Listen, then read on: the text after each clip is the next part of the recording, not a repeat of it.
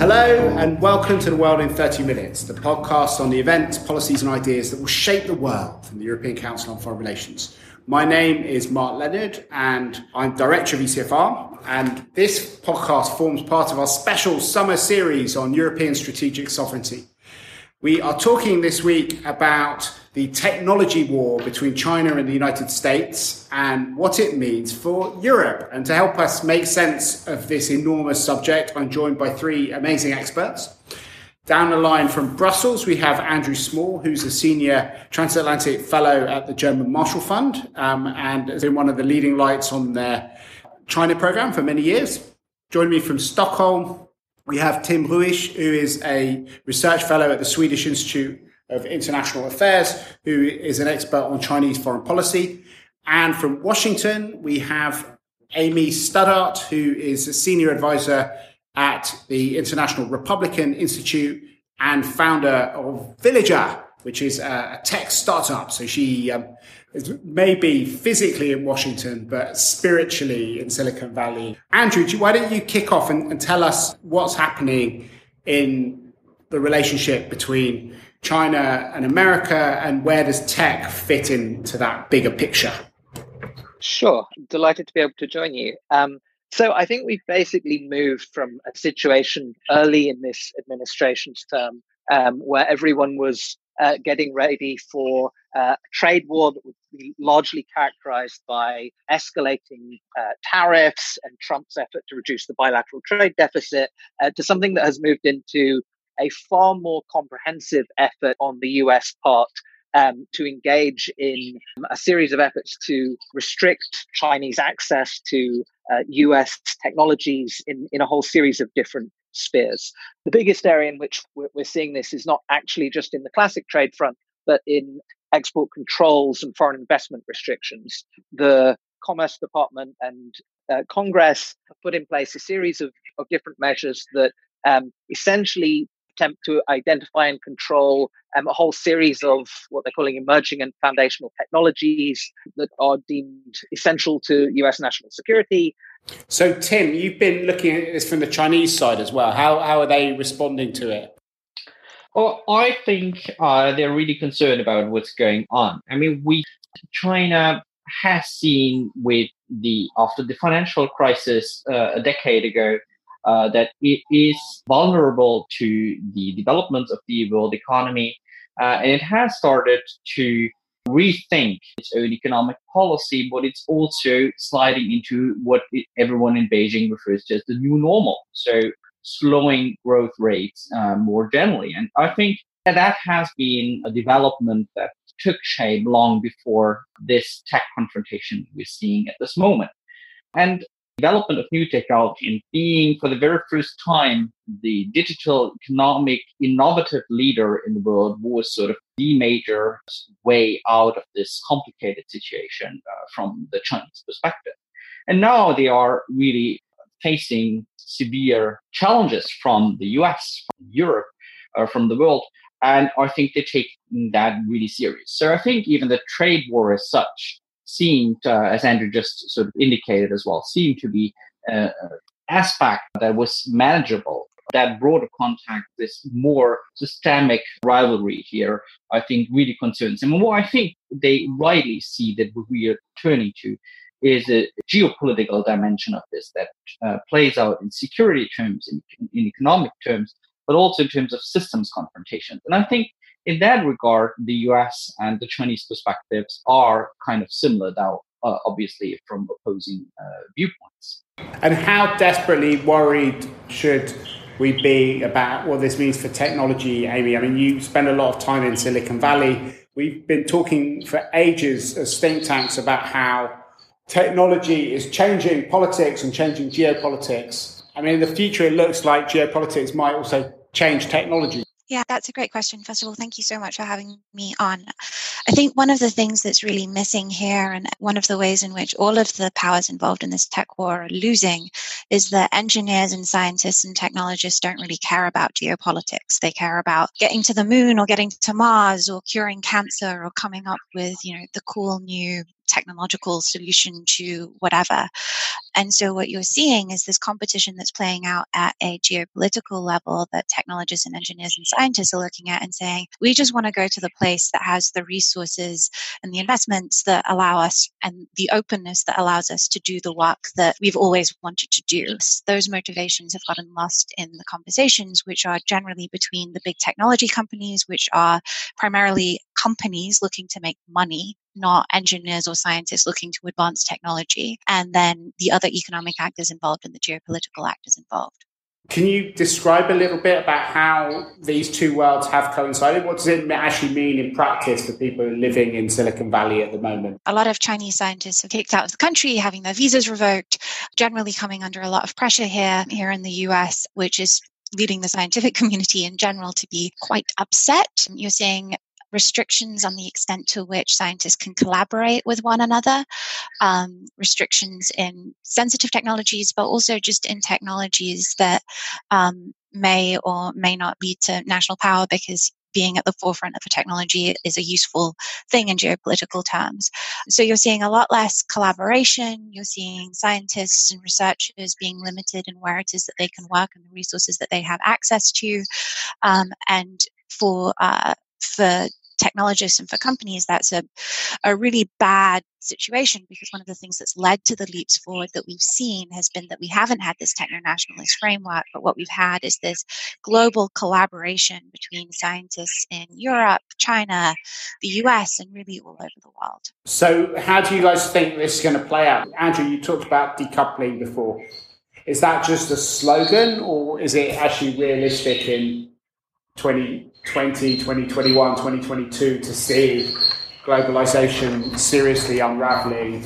Well, some of this is already happening. Some of the people involved in policy on the US side is that simply by introducing this level of uncertainty for a sustained period of time, you force the firms themselves to start making a lot of the decisions about where to locate their facilities, how to approach their supply chains, and so on. I mean, if this had all been resolved in some big deal between the two sides in the first year of the administration, then we might be in a different place. In practice, we still don't even know where things are going to come out precisely on Huawei now. But if you're any firm looking at the evolving situation here, you're already having to make decisions that are premised on an ongoing level of high uncertainty about the US-China trade relationship, the US-China technology relationship, access to components, restrictions to components, and so on. So this is already having an impact on where firms are locating their production facilities, moving out from China in significant levels in certain sectors.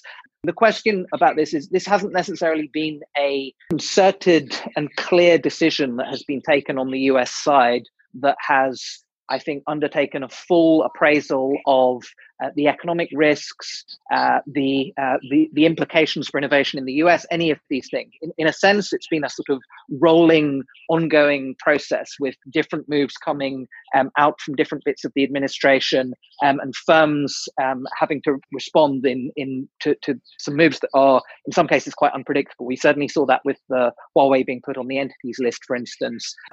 Where this actually settles, I think, is still not entirely clear, but I think an element of decoupling has already started to take place. No firm can now plan to have the level of integration that was there before. Some of this is, as it were, on trend. I mean, there is already this is already pushing firms to make decisions that they, in some cases, were willing to make anyway. Labor costs rising in China, uncertainty about the overall economic situation there, IP theft, all of these sorts of things. So what does it mean for Europeans then? Because Huawei is the thing which has been dominating the headlines. I think the Europeans have been really caught in a very difficult situation here.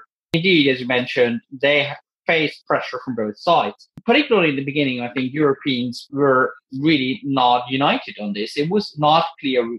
Poland took a very different stance, for example, in Portugal, and that was a real challenge. And I think that if there's positive news in the developments over the last few months here is that a discussion, and the need to have a common European approach is actually taking shape. Europe is slow as very often on this, or I think that might be a very positive development here. And particularly the fact that there's coordinated by the European Commission might indeed be a positive sign here. In general, I think what the difficulty for Europeans is essentially that they are largely dependent on both sides. On the one hand, you have China being really crucial in the ICT supply chain and particularly on hardware. Europe is very much relying on China. On the other hand, you have this strong security alliance, the US still being the main guarantor for security for Europe and deploying most of the software. So Europe is sort of in a quite uncomfortable position, even though Europeans do develop quite essential specialized applications of all this, where they are sort of sitting on the receiving end. And that provides Europe, I think, with rather limited options. And one, in my opinion, is sort of open up this geopolitical box to acknowledge that there's a geopolitical aspect to it. So when we're talking about network security, I think it should also be the European role to actually focus on those issues. And I think that sort of combination that I would refer to as a geopolitics light that takes into account network security starts from fact try to sort out technological solutions to mitigate those risks, but at the same time be less naive than before and focus on the background of vendors, talk about trustworthiness, take into consideration that there are political alliances in the background and that we have certainly different relations to the US than we have, for example, to China. I think both has to come together. And it seems, at this point at least, that this coordinated process by the European Commission is indeed leading to something similar as this geopolitics light approach. Is that a realistic thing? I think geopolitics light is a polite way of talking about what most European citizens want, which is basically to try and stay neutral. 74% of Germans, 70% of Swedes, 64% of French people, when we asked them in an opinion poll a few months ago whether we should take America's side or China's side, wanted to stay neutral. But neither the Chinese nor the Americans want us to stay neutral. Framing it as a US-China choice has been part of the problem in this debate. I mean, there's certainly a US dimension and that's there. Certainly there is pressure being put on countries in their bilateral relationships. And there's pressure from the US side. Do you want to describe the pressure, actually? Because that could be a nice little excursion from our thing. We'll come back to why the choice should be for European sovereignty rather than between China and America afterwards. Okay, I mean, there's three areas in a sense that are there from the US side. The first is, of course, that the US has these kind of choke point technologies. In essence, the decision that they've taken by putting Huawei on the entity list is a decision that was partly taken with Europe in mind, which was to say, in practice, Huawei does not necessarily have the capacity, if it's denied access to certain critical US components, to be able to roll the technology out at the speed that it claims. So in that sense, there's a sort of direct pressure that the US has been able to exert on all of this. Secondary is clearly on the security and intelligence piece, where there is a basic question that is there, and I mean, it's partly being discussed in NATO, partly being discussed elsewhere, which is what are the implications for intelligence sharing, mobilization during crises, US forward deployments, and all of these things. And that can be framed in neutral terms, or it can be framed as US pressure on certain specific countries that says you will not have the same kind of security relationship with us if you move ahead with Huawei. And that's undoubtedly a form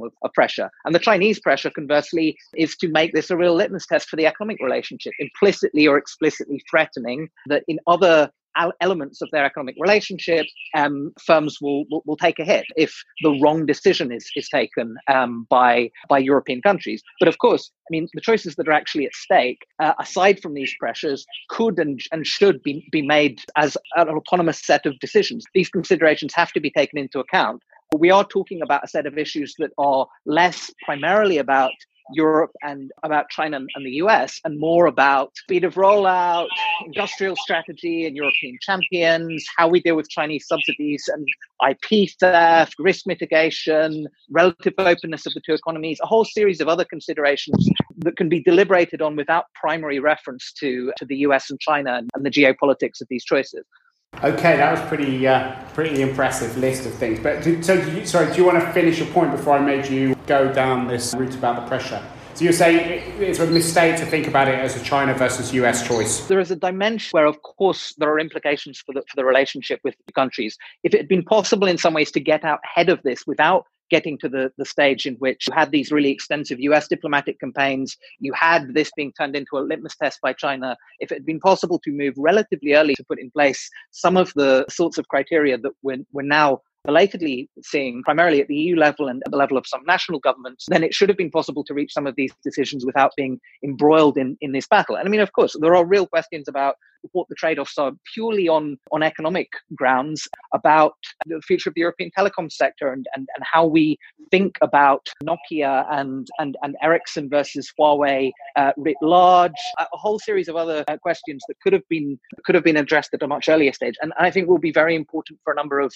future technologies as well. If it gets to the point where it's at the stage that we got to with 5G, it becomes vastly more politicized than it needed to have been. So, Amy, what does all this mean for the future of the internet? So it's interesting. I think that thinking about the future of the internet at this point limits our capacity to understand the various ways in which this is going to impact the way that the world works. I think the internet is probably the technology of the last 2 decades and certainly is going to remain prevalent. How we conceive of how the EU, China, and the US approach technology and scientific research is going to impact so many, many different areas, whether it's in space research, whether it's in genetics, in healthcare, in green technology. And I think that what we're seeing at the moment is a sort of techno-nationalist conception of what these things mean. And that's played out in economics and it's played out in security. But what you haven't seen as much, despite lip service to it, certainly on the EU and the US side, is a concept of why it is that it matters that democratic, open societies be at the forefront of developing these technologies. China is certainly thinking about it. In Beijing's terms, it's really not just about economic supremacy, and it's certainly about security supremacy, but it's not just about that either. It's about proving the Chinese model and proving the success of the model, and then deploying those technologies and sort of basic science in ways that support the Chinese state and support the Beijing's idea of the way that the world should work. And we're not seeing that from democratic and open societies, and we're certainly not seeing an investment in basic science and basic research that you were seeing, 2 decades ago. So, Tim, do you buy that characterisation that Amy laid out, that this is a choice between open societies and closed societies, an open and a closed technological sector? Or is that just American propaganda to allow it to force Europeans to choose American over cheaper Chinese technologies? Can I just say, I do not think that this is a choice between the US as the open version and China as the closed version. The US version of technology has been a commercial thing, right? It's been purely about applying internet technologies in ways that get Facebook and Google and whoever else to have far more money than they should have. It's not been about scientific advancement for public good. We haven't seen that kind of investment that we used to see in the past, the investments that led to the internet in the very first instance. Yeah, I absolutely agree. I absolutely see both sides that Amy just mentioned. I think, indeed, from the Chinese perspective, it is very much about the survival of the regime, I think, and the idea also that is behind one-party rule.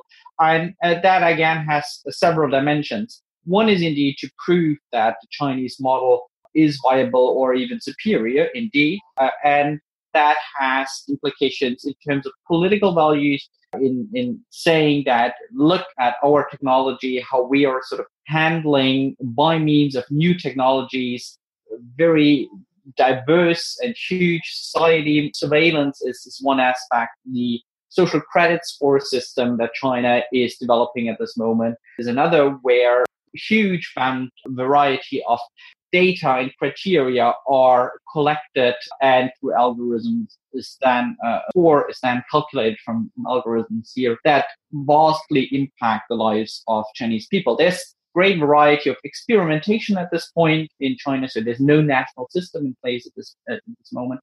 So we don't exactly know how this is going to play out in the future, but that's sort of one dimension, the social engineering, the social control aspect, where China indeed wants to prove superiority of its own model and approach by means of technology.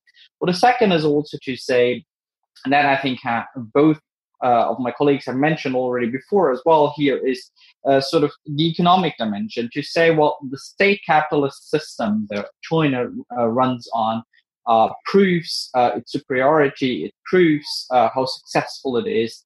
Look at Shenzhen and how fast it has developed. It is competing with the Silicon Valley right now. So that's also a story, I think, that is very much playing to the narrative and the legitimacy of the one-party regime that is very crucial from Beijing's perspective. Okay, so we have got a bunch of new European leaders who are starting to take up positions in Brussels, heading up the European Commission, the European Council, a new High Representative for External Affairs.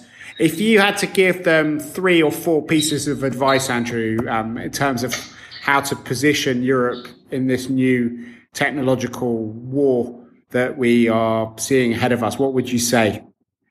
There's a few elements to it. I mean, first of all, obviously on anything to do with these questions at the moment, there's a huge do your homework agenda on all of this.